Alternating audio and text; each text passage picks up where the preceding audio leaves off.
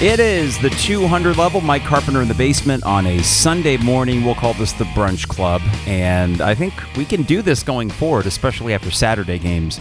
This week will be a little bit different because it is a Friday night game against Indiana. And what I am excited about that is the first live reaction podcast during the second half. I think it's a 7 p.m. kickoff, so that means we'll be here at about 8:30 and go through the end of the game. So excited to get back to that, and even more excited because Illinois wins 38-6 against Wyoming, and I think they look good doing it. Was at the stadium yesterday with my dad. First time that the two of us had been to a game together since Rutgers in 2019, and it was just nice to be back. I'll get later on into some of the logistical issues for fans that were trying to get in the stadium, and I don't know if in the chat window on Twitch, if any of you had this experience yesterday, but getting into the stadium was a pain. But yesterday as a whole was so great that I wasn't legitimately ticked off. I was just in too good of a mood. The vibes were great. The performance on the field was good. And there was a familiarity with getting back to it at the start of a season and actually getting the kind of win that I think we all hoped we would get. Wyoming is not good. Suffice to say, right? They lost a lot of players, and it showed yesterday, but you did what good teams do to not so good teams. Wyoming this year, I bet they're like 5-7, 6-6, sort of in the middle of the pack of the Mountain West. Maybe not terrible, though who knows? Maybe they end up being terrible. Even if they do, though, there have been plenty of times in the last decade where Illinois against terrible teams has had way too competitive of a game. And there was that moment in the third quarter when I think it was 17-3, 17-6. Wyoming had the ball with a 9-point deficit, and even I thought to myself, if they get a touchdown here, okay, maybe it gets interesting, but it was never in doubt. Mostly because the Illinois defense kept everything in front of them. I thought that was just a continuation of all the good things that they did last year. And for the guys that you lost, like a Roderick Perry, Owen Carney, Kirby Joseph, no less, that you were able to plug those holes pretty well with guys that already knew the system. So Ryan Walters, it looks like, is legit. We thought as much last year, but I think that continuation in week 1 of this year, or week 0, should make us optimistic. Ryan Walters, great. Barry Lunny Jr., impressive first game for what I would imagine is somewhat vanilla.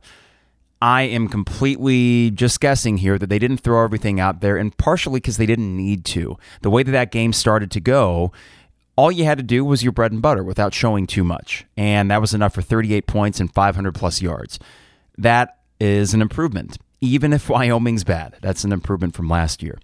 Now, what does it mean going forward? That was about what I expected. My prediction last week was 38-13. And it was 38-6, so even better than that. The 38 points seemed about right because I thought there would be a drive or two where we didn't punch it into the end zone and we got a field goal instead. Well, yeah, kicking, that is something we'll address later on. That could be a concern this year. But overall, the product on the field was one of competence. And while there were not many flashy plays on either side of the ball, there was the Witherspoon interception, which the way that unfolded, it was such a long developing play because the quarterback just sort of heaved it up there. What Witherspoon did, I was so happy watching that. It was the kind of play that you get from big-time Big Ten athletes. We knew Witherspoon was that kind of player, but to see that unfold bit by bit and how he was just watching the ball the whole way, and when you're doing that, you can get physical. So he's pushing the guy out of the way because he's playing to the ball.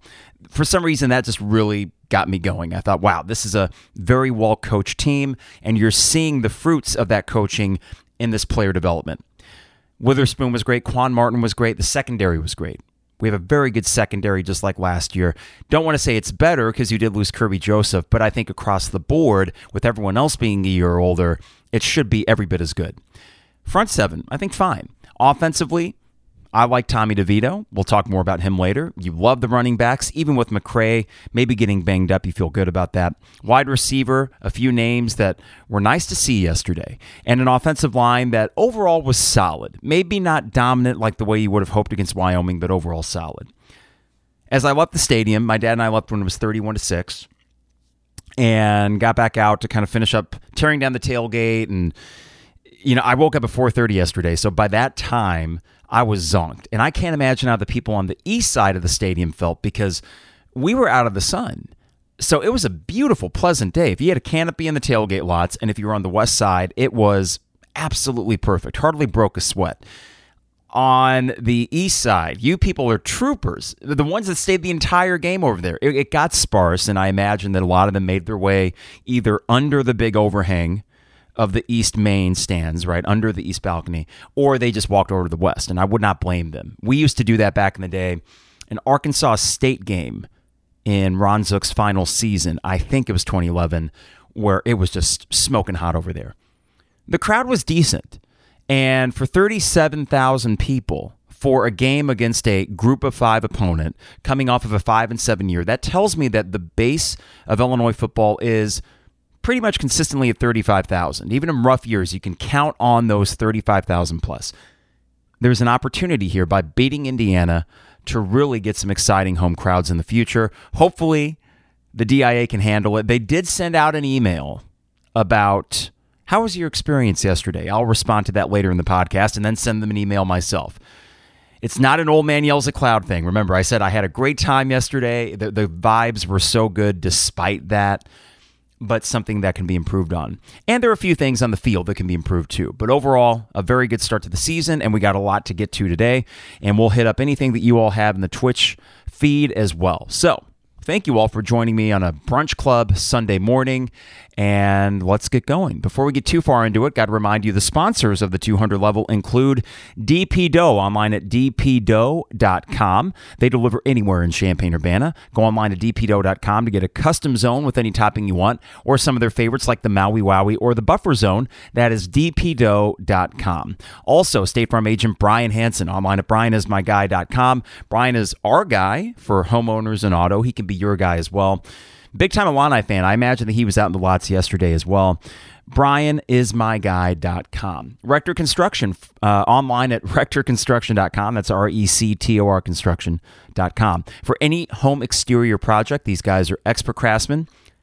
Customer service is second to none, and they're also really good citizens of this community. I know that for a fact. They give back a lot of philanthropic things that they do.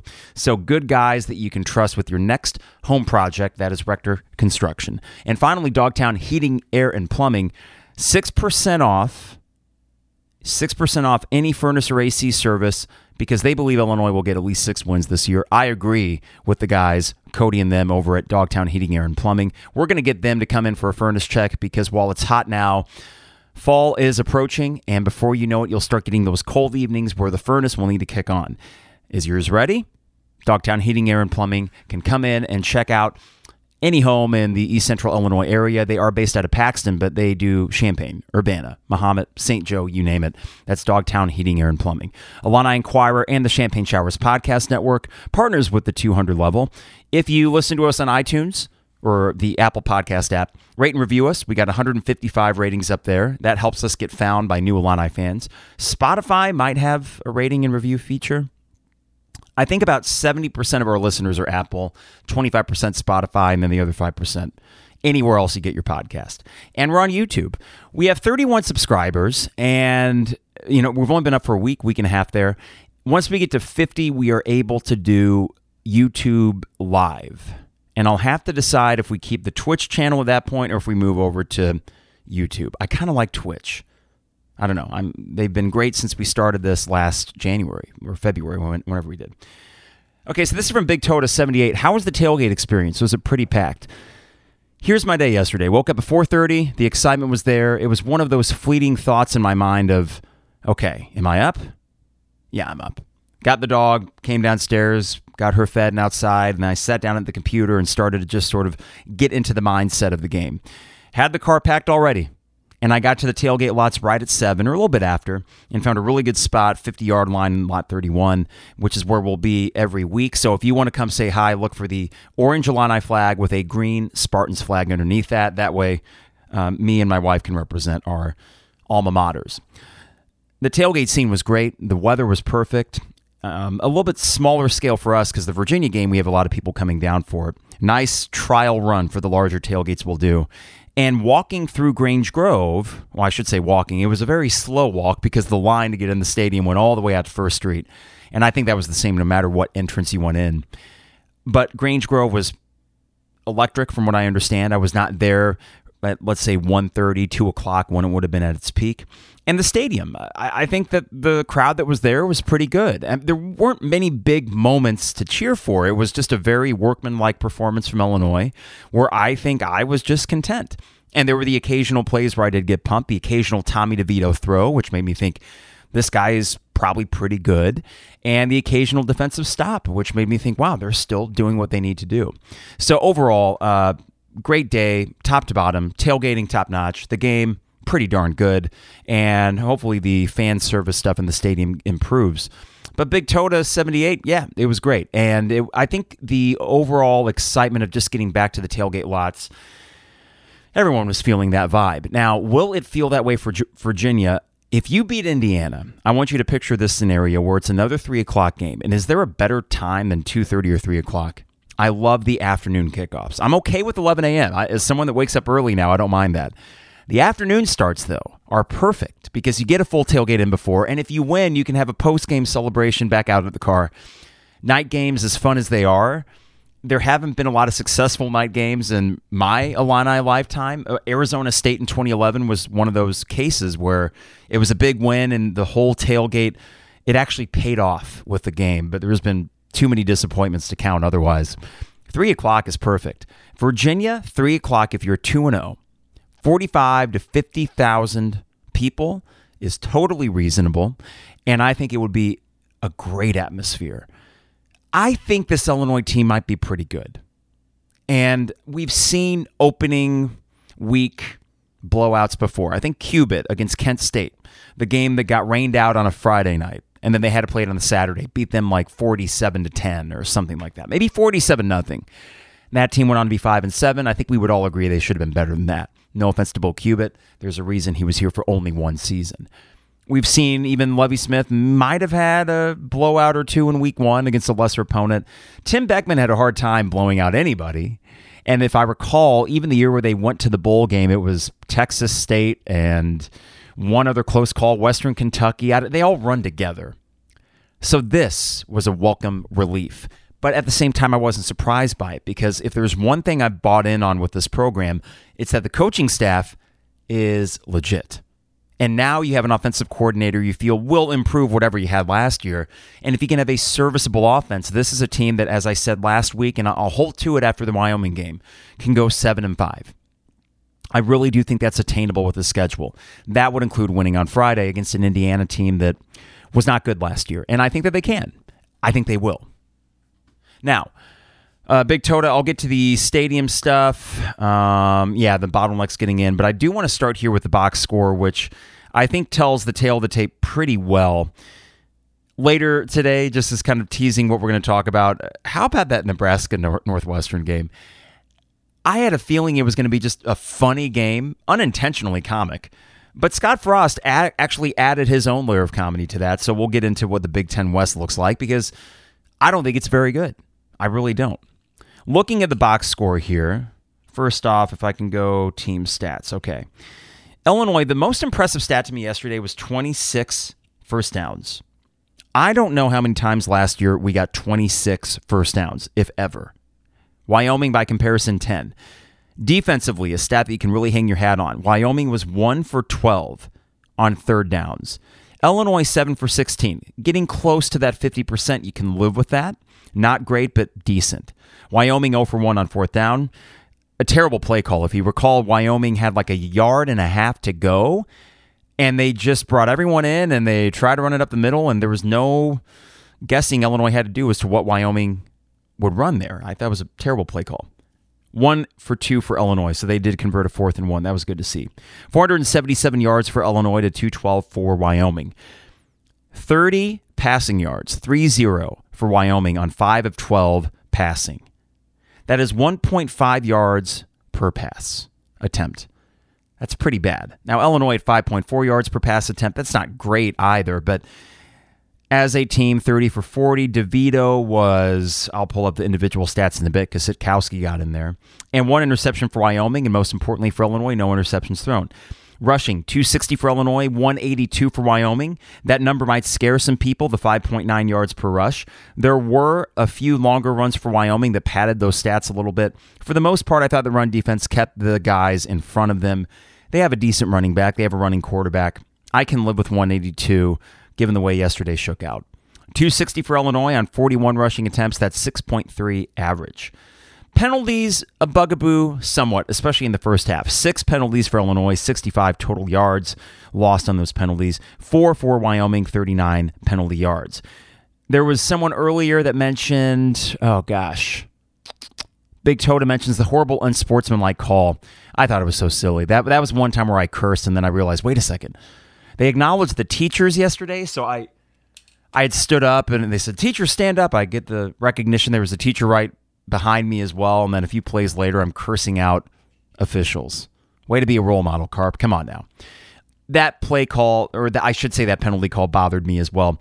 Fumbles lost, 1 for Wyoming, none for Illinois. Interceptions thrown, 1 for Wyoming, none for Illinois. Time of possession. I love this stat. I always have. I don't know what the stat would be for if you win time of possession, do you win the game? I'd be anxious to see. 36 minutes and 36 seconds for Illinois. You aren't going to get that every game. But against lesser opponents, if you do that, you're going to win and often win handily. That, to me, was very impressive. Got some player stats as well I'll pull up, including Tommy DeVito. I want to talk about Tommy. Let me get my glasses. They fell over here.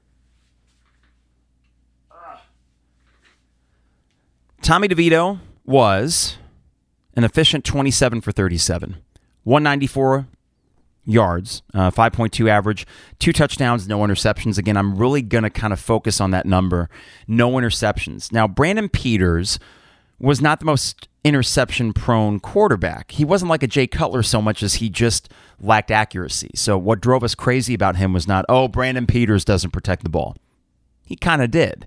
Tommy DeVito protected the ball as well, and I think the decision-making when he threw it away, the way that if you really focused on each play, he would check down.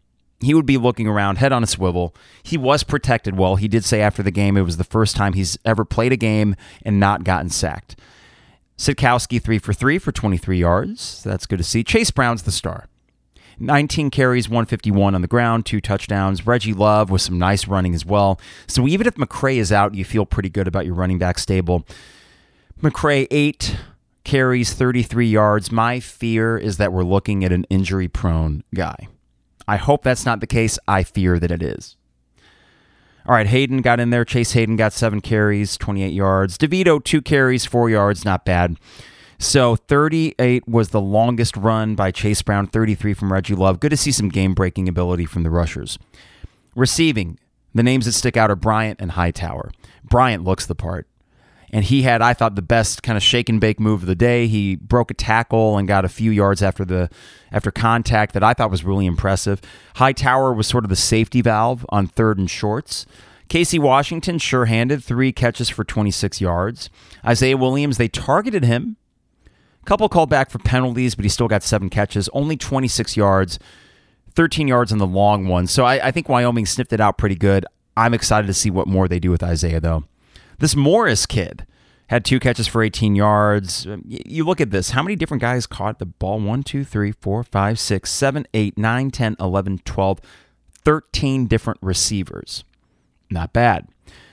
All right, Illinois defense. The best player on defense yesterday, Quan Martin. 7 tackles, led the team. 3 passes defended. He was all over the place. But really, you go down the list here from Keith Randolph to Johnny Newton to Darkangelo, the linebacker. Calvin Avery looked good.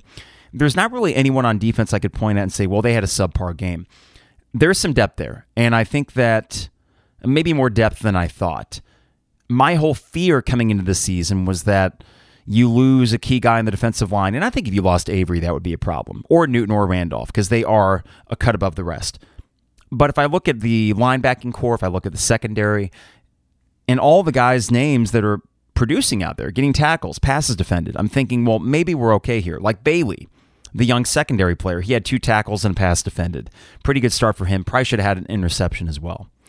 Kick returns, we had Vining out of nowhere. No one expected that. Was not there in the stadium to see the kick return, but it was a pretty good one at 43 yards to get things started. Punt returns, you can tell Isaiah Williams really wants to break one. He's not afraid to catch it. He apparently, yet again, I missed this because I was waiting to get in the stadium. The first punt that he received, he wanted to do something with it despite being surrounded by a bunch of Wyoming guys. He called some fair catches after that. Caleb Griffin, 1 for 3 field goals. Now, in his defense, the second field goal, it was a high snap. And I don't think that Robertson had enough time to get it down and get it set the way it should. It didn't look good from the start. Though on kickoffs, he's got the leg. So we'll see. I hope that's not something that loses you a game. I hope you're just good enough to not ever have to get in that situation. But chances are there will be a game, maybe two, where you will need a kick. So fingers crossed on that. Punting was great. This Hugh Robertson guy, I say kid, not really a kid, 29 years old, 46-yard average on 4 punts. All in all, solid. From Kretzy, I mentioned McCray being worried about him being injury-prone. I don't think an injury like McCray's leads me to believe he's injury-prone just yet. If it was a consistent hamstring or quad issue, then I'd agree. Yeah, and I'm with you on that. Now, last year, if someone could correct me, with McCray, why did he miss as many games as he did in the second half of the season? There was the game at Penn State where it was just phenomenal what he did. Most of the stats he had last year were 3 games where he really packed those stats, but I'm thinking that there was either an injury, maybe COVID, I forget. Yeah, a couple of muffs on the punt returns were scary. There was one Isaiah recovered his own fumble. I don't envy anybody that has to return a punt or even just catch them, because even with a fair catch, out of your line of sight are all these hulking guys sprinting at you. That is a mental thing. You need a sharp individual back there if you want a sure-handed punt returner. All right, so those are the stats. That's how yesterday looked, and I think overall, everything that you would want in a game against a lesser opponent. Okay, now, what did Coach Bielema say? I think Coach Bielema overall was happy. Watching his presser afterwards, and I got some quotes here from him as well, he seemed to be overall very pleased with the way things went yesterday, as was I. He started with the offense. This is from Bielema, direct quotes here.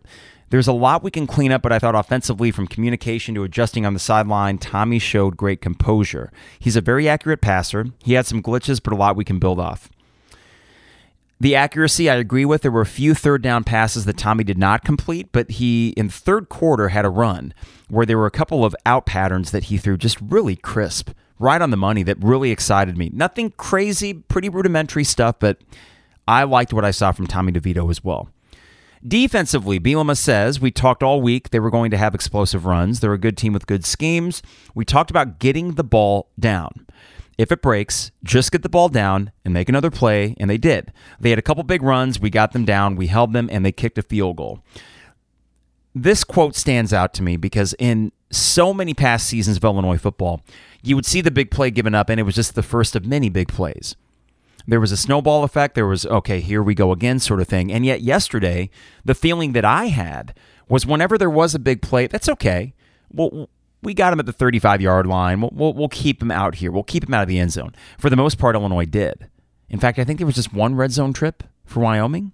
No more than one, for sure. That is a credit to the defense, which seems that whenever they do give up the big play, they tighten up for the next set of downs. And they did yesterday against Wyoming.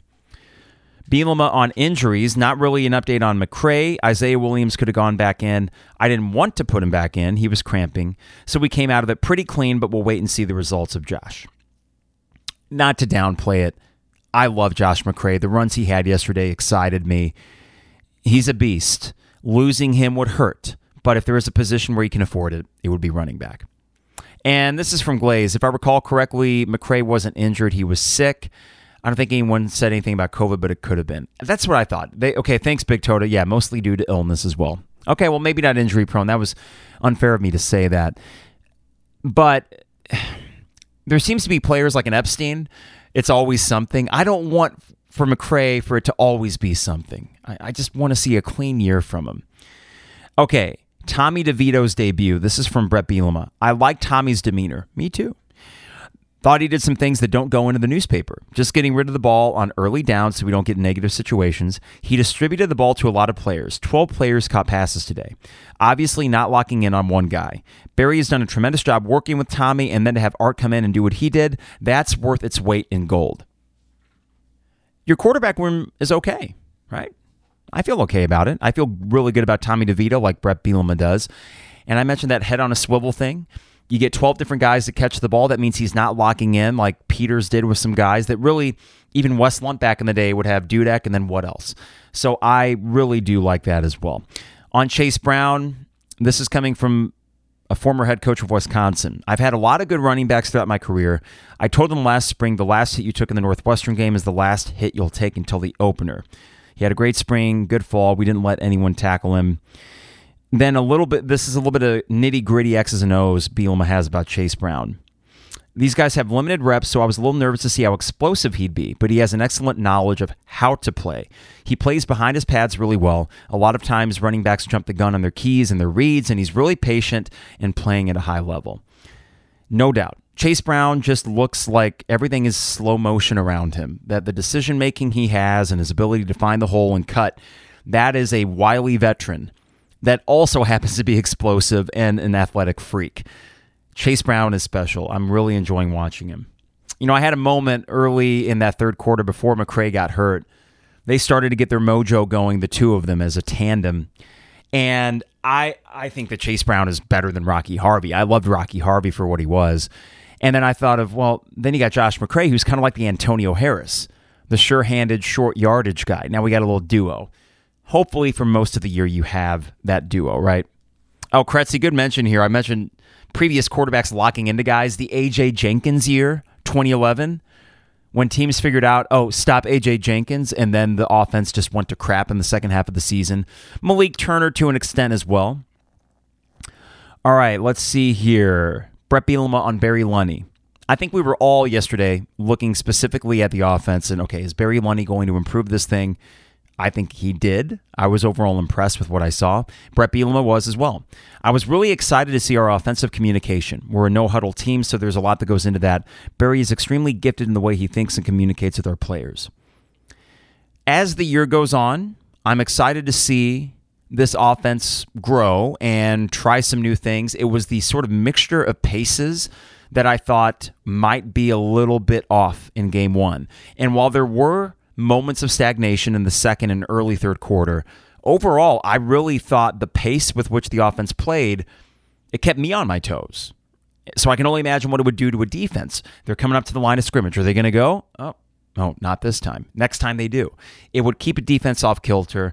And when they had the touchdown drives yesterday, there was one specifically, the third quarter drive that got them up, I think 24-6. Was an extended 6-7 minute drive. And that was just what the doctor ordered. It put the game away at that point before it became kind of a blowout. And that execution, that level of it, and how you can both be a pace and ball control team, I think they're straddling that line pretty well. So I'm excited to see that continue. Okay, let's see. On the secondary, Bret Bielema says, I think our back end is playing high. Up front, we have good players, but Quan Martin is playing exceptional football. Sidney Brown as well. I was excited to see Kendall Smith in his first extensive action. Bielema didn't even mention Witherspoon in this quote, who had the great interception. Sidney Brown is fun to watch. I love safeties that roam the middle of the field. The old strong safety, if you remember Tony Parrish, back in the day with the Bears would occasionally do that. Then it was Tony Parrish and Mike Brown, a great tandem. So when you see a safety like that, there's a Troy Polamalu thing going on with Sidney Brown. Where's Sidney? Oh, wow, he's literally in the box. On surefire running downs, that is where you're going to see him. We saw it last year at the Minnesota game. That was when I really took notice of Sidney Brown just sort of looming back there. And he's an intimidating presence. Love watching him play, and I remember a few years ago, he was a little more mistake-prone. Big plays would get behind him. I'm not worried about that anymore. I love the secondary, and if there is a common denominator in good Illinois football teams that I've seen in my life, the whole handful of them, good secondaries are consistent. 0-1, 0-7. Not going to say this team is going to go 10-1 or 9-3, but I do think that they have that 7-win potential. I said 8 wins. Careful, Carp. Don't get too excited. All right. A lot of praise for Quan Martin from Bret Bielema. Defensively, Bret Bielema talked about taking away Wyoming's deep shots. They did that. And then the one time that they did try to go deep, Witherspoon interception. Pretty good. Bret Bielema talked about the lack of deep passes offensively. He said that's just what Wyoming was giving us. They were giving us a lot of space in the intermediate routes, so that's what they took. Defensive continuity. Bielema says different players popping in, 2 new players on the edge, and Seth Coleman and Ezekiel Holmes. Alec Bryant got some reps. Gabe Akis, it's a silent J, got in there. I really like the development of our inside backers between C.J. Hart, Isaac Darkangelo, and Tariq Barnes. Those guys are like 3 starters in a position that takes 2 guys. I feel secure with the linebacking core as well. The fundamentals. This is a very coachy kind of thing that Bielema said, but I think it speaks to the identity he's building here at Illinois.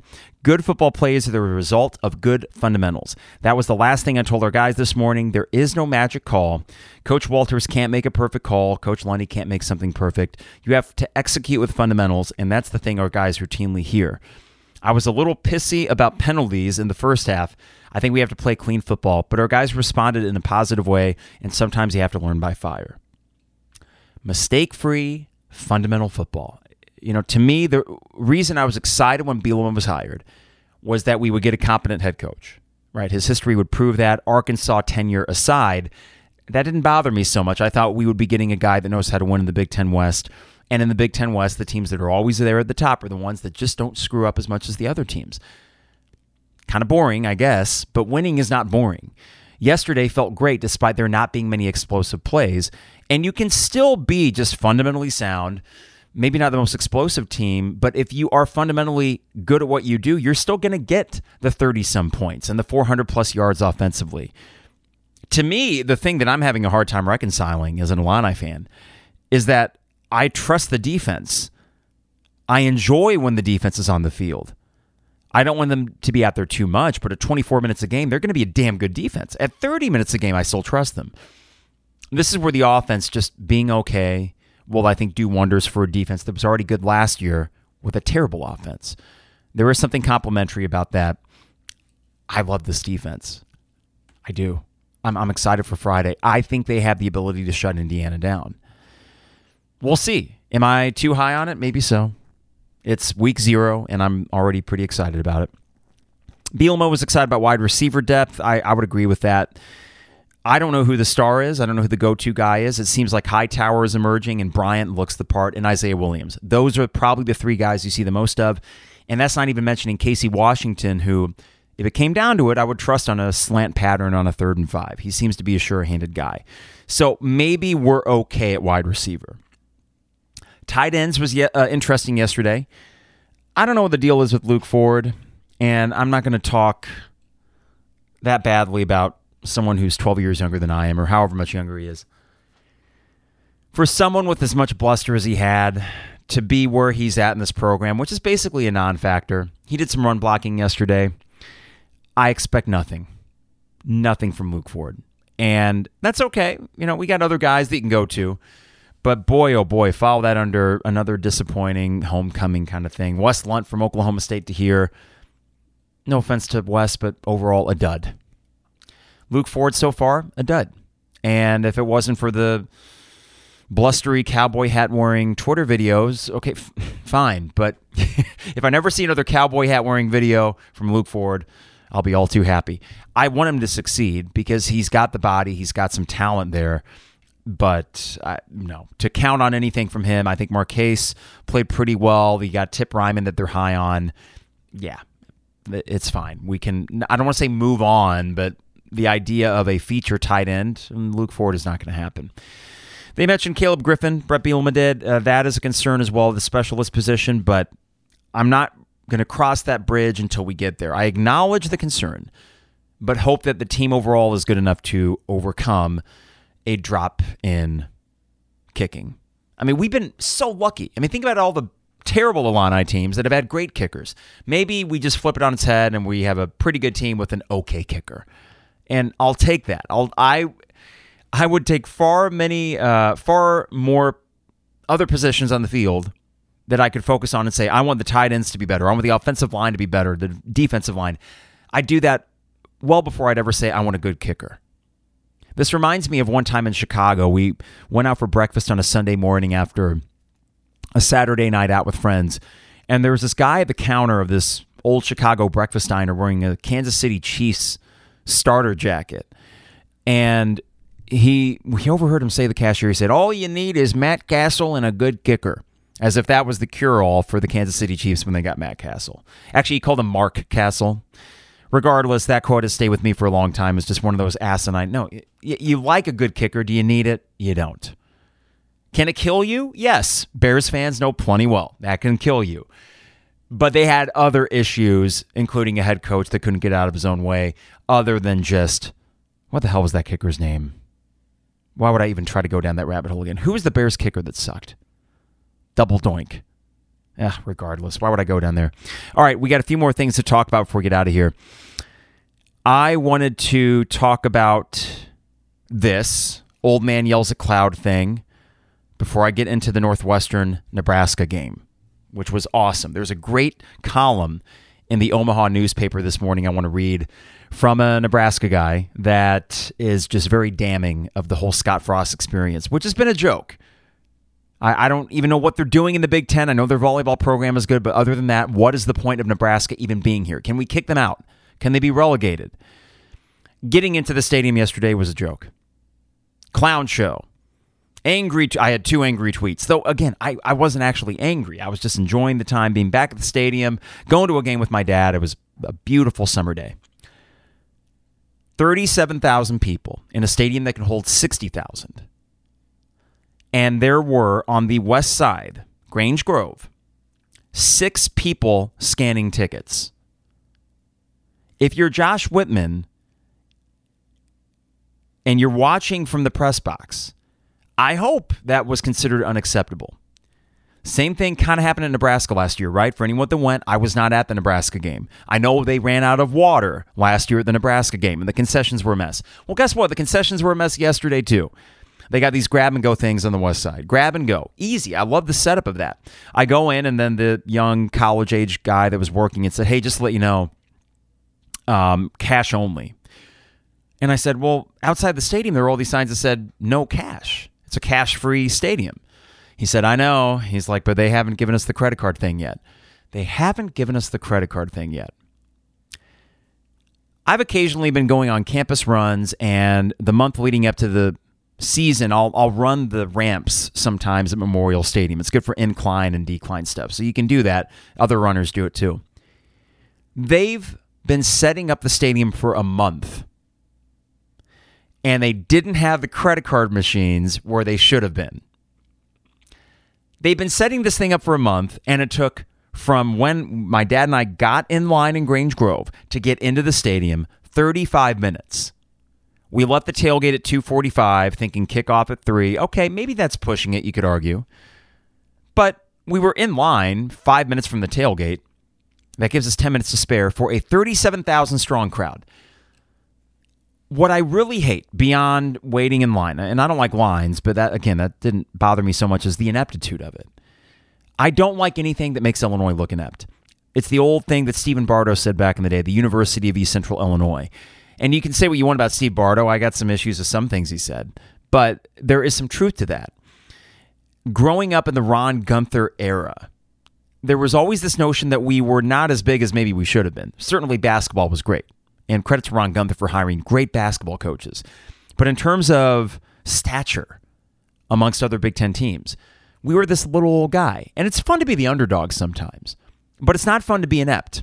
And it's not fun to be someone that's been going to these games for that long, or in my dad and mom's case, season ticket holders since, the late 70s, early 80s. And for it to be that big of a pain in the ass to get into a stadium that is half full. Now, my dad and I are going to keep going, especially if they beat Indiana. I think a lot of people are going to keep going. But imagine if that was your first experience at the stadium yesterday. And it takes you that long to get in, regardless of the entrance. Maybe the east side was a little bit easier because it wasn't as full. I think we have an idea what entrance we're going to try next time. But at the end of the day, it really shouldn't matter what entrance you're going into. The security was not that stout.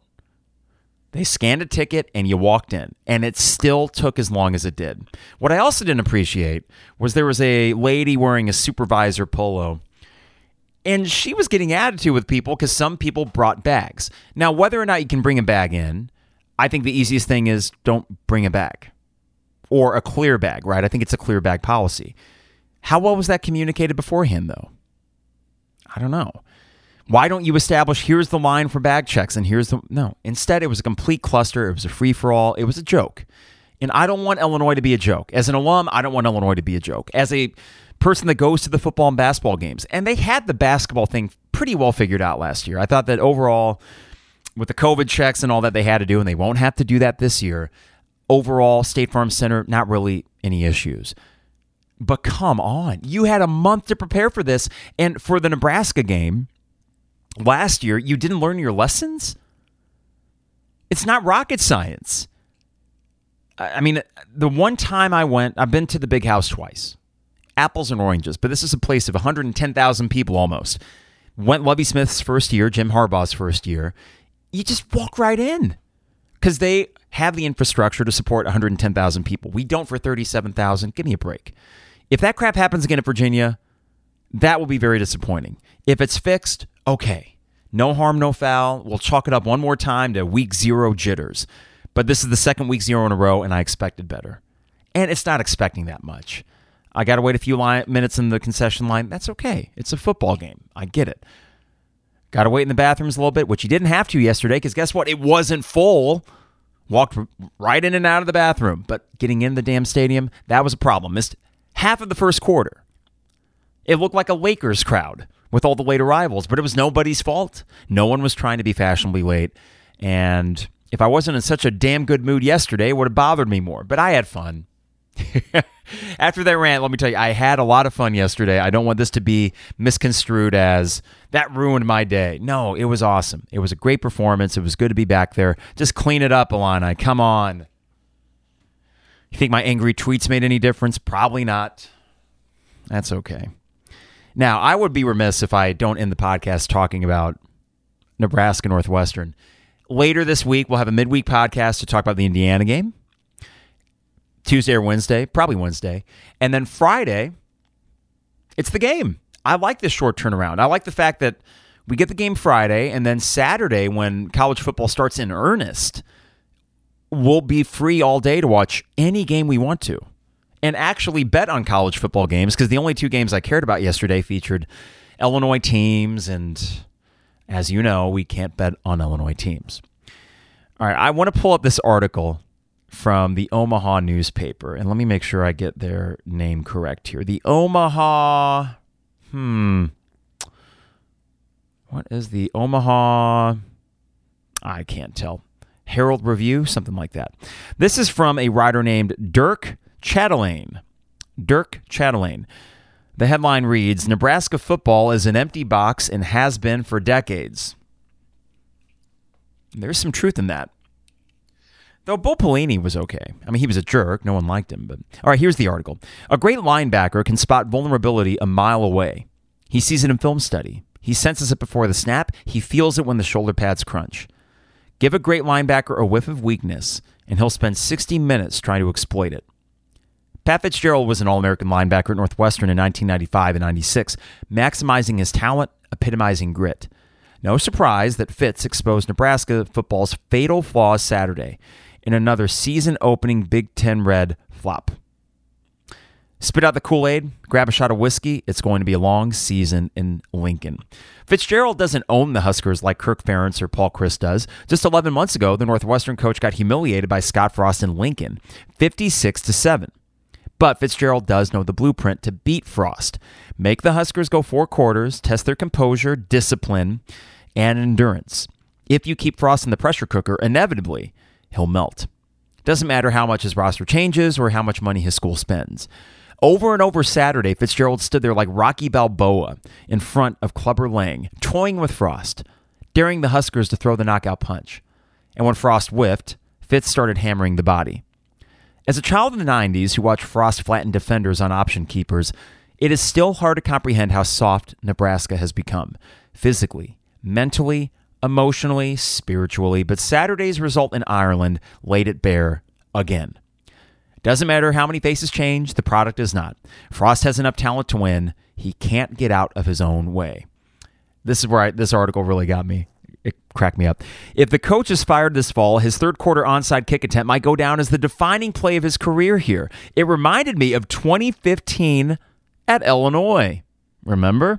When Tommy Armstrong threw incomplete on 3rd and 7 in the final minute, when taking a knee would have nearly exhausted the clock. The Illini rallied to beat Mike Riley. Footnote here before I get back to the article. At that point, my dad and I started to walk from the east back to the west side of the stadium, and I said, instead of leaving the stadium, let's stay in the Great West Hall in case anything stupid happens. So we are still here. And we get out to the Great West Hall at a TV at the exact moment that they throw an incomplete pass on 3rd and 7. And then we kind of mosey back in, and then we watch, the 3 pass interferences in a row on Geronimo Allison before they finally got the game winner. It was silly, fun, but super silly. Back to this article. Frost's flop in Saturday's third quarter belongs in the same category. The Huskers led 28-17. Northwestern was gas. Frost gave them second life with a silly, reckless decision. Fitzgerald, by contrast, chose the opposite approach, as if he were coaching in a snowstorm. Be conservative. Keep applying pressure. Make Nebraska beat you. He took a chance that Frost's 5-20 record in one-score games would carry over, and it did. Afterward, Frost tipped his hat to Northwestern's coaches and seemed to question his own. I think we're going to have to learn as an offensive staff that you've got to be a little creative in this league. Surely he's talking schematic nuances here, but Frost's division is hardly known for creativity. Is Fitzgerald an innovator? Is Ferentz, how do you guys say it? I say it both. Or Christ, or PJ Fleck, or Bret Bielema, all of whom beat Frost in 2021? Those programs laugh at Nebraska's lack of fundamentals and player development. That's where they win. That's where Nebraska loses. 2 Big Ten peers, Frost Huskers, resemble the point guard who makes 30-foot step-back threes one possession, then dribbles the ball off his foot the next. The golfer who hammers 3 50-yard drives, then chunks pitching wedge into the front bunker. The record-breaking tennis server who can't handle a simple volley on match point. Northwestern just kept bunting the ball back to the middle of the court Saturday, waiting for the Big Red to stumble. Fitzgerald knows what the Huskers are, and more importantly, what they aren't. Everyone does. Nebraska fans can take pride in the social media hype videos that generate millions of page views. They can boast of pep rallies halfway around the world, but it's all fancy wrapping paper for an empty box. The program is hollow, and has been now for a decade. Mark Whipple's offense collapsed in the final 22 minutes. Eric Chinander, his defense couldn't stop Northwestern's running game or summon a pass rush. And before all that, Nebraska committed yet another game-changing special teams gaffe. What turns the tide? Who reverses the curse? Barring a turnaround, the focus will soon shift back to another great linebacker, another gritty All-American from the 1990s, just a few years older than Fitzgerald. Trev Alberts. Alberts made a shrewd move last November. The Husker fan base, despite all the misery the past 5 years, wasn't convinced that Frost could really be the worst Big Red coach in 60 years, so Alberts retained Frost, cutting his pay and urging him to overhaul his staff. Alberts wasn't setting up his coach to fail, but like Fitzgerald, the AD was placing Frost in the pressure cooker. At the end of the day, it might be the same thing. You know, for as nice as they say Nebraska people are, that's pretty damning, isn't it? Big Tota says, I saw a Frost press conference. He was asked if he would consider stepping down. Of course, he said no. But just the fact that question was asked is pretty damning. Absolutely, Tota. Remember Zook, his last year, when Shannon Ryan asked a very innocuous question about, does your locker room feel the pressure coming from the outside? And he just left the press conference. Couldn't handle the pressure. Scott Frost is someone that I thought after UCF, that was the dynamite hire. You know, he was the golden boy for Nebraska, and here we are. They stink. And I said that if I were to prognosticate ahead of this season and look at each game, that for whatever reason, Nebraska, that game kind of concerns me. They do have talent. Things can get weird. But as I watched that game yesterday, I was thinking, well, wait a second. If we are who I think we are, which is just a solid team, and Bret Bielema does the Bret Bielema thing, then we're going to do the same thing Northwestern did. And I'm sorry, I think we're a little bit better than Northwestern. This could be a season that just falls apart for Nebraska. I mean, would you be surprised?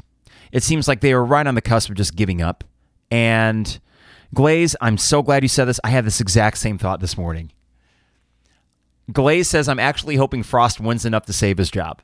Me too. Because then we will always have a Nebraska who will self-destruct. The best case scenario, Glaze, is they go 7-5.